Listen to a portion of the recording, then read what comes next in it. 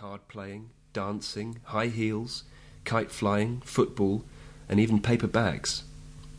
Women were forced to go completely covered in the street and were not allowed jobs, being expected to stay at home instead. In 1996, the Taliban provided a safe haven in Afghanistan for Osama bin Laden and his fellow al-Qaeda members. Several of these, including bin Laden, already had contacts in the Taliban, having fought with them in Afghanistan against the Soviets, and shared their fundamentalist beliefs. What happened after 9/11? A month after the attacks, on the 7th of October 2001, George W. Bush launched Operation Enduring Freedom in response to the Taliban's refusal to surrender bin Laden. This was an offensive launched with the UK, which aimed to capture bin Laden, destroy al-Qaeda, and remove the Taliban regime. With the help of the Northern Alliance, former Mujahideen militias also known as the United Islamic Front, the Taliban were successfully expelled from Kabul and Kandahar in November 2001. An interim government under Hamid Karzai, made up mainly of Northern Alliance members, was set up in early 2002. The US and UK military were joined by the ISAF, International Security Assistance Force, established in December 2001 and deployed under the approval of the UN Security Council. Led by NATO since 2003, this now consists of over 58,000 troops from 42 different countries, of which 26,000 are American and 8,000 British. The coalition also began training a new Afghan National Army to help fight the insurgents, which by mid-2009 numbered 86,000. How successful have the coalition forces been?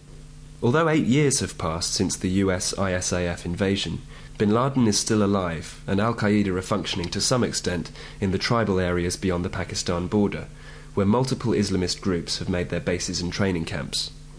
Despite being ousted from power in 2001, the Taliban regrouped and fought back with a new insurgency from 2003 to 5, which was particularly prevalent in their heartland, namely the southern provinces of Helmand and Kandahar, as well as central Oruzgan.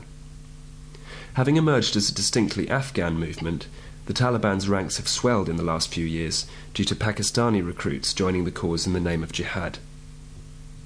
Although the Taliban forces are estimated at only 10,000, their guerrilla tactics and terrorist methods, including suicide bombing, are extremely hard for conventional armies to counter, and the coalition forces face similar difficulties to those experienced by the Soviet army in the 1980s. Their success will depend not on military victories, but on winning the hearts and minds of the people, stamping out heroin production. The Taliban briefly banned poppy cultivation in 2000, but since the 2001 invasion it has been their main source of funding, and cooperating with Pakistan to rid its tribal areas of Taliban, al-Qaeda, and other Islamist militant groups. In March 2009, Barack Obama laid out his plans for a comprehensive strategy for Afghanistan and Pakistan. This involved establishing a trilateral dialogue between the US and these two countries, sending in more troops in the short term to root out high-level terrorist targets, and channeling financial and infrastructural resources to the area that had previously been going to Iraq. Obama's policy is a hybrid of focused counter-terrorism and broader counterinsurgency, and some commentators doubt its ability to achieve both aims. What other problems face Afghanistan?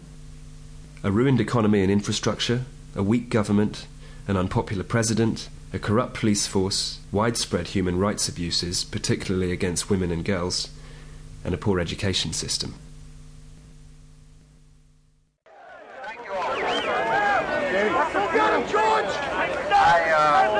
I want you all to know you can't go any louder. I want you all to know that America today is on bended knee in prayer for the people whose lives were lost here, for the workers who work here, for the families who mourn. This nation stands with the good people of New York City and New Jersey and Connecticut as we mourn the loss of thousands of our citizens. I can hear you!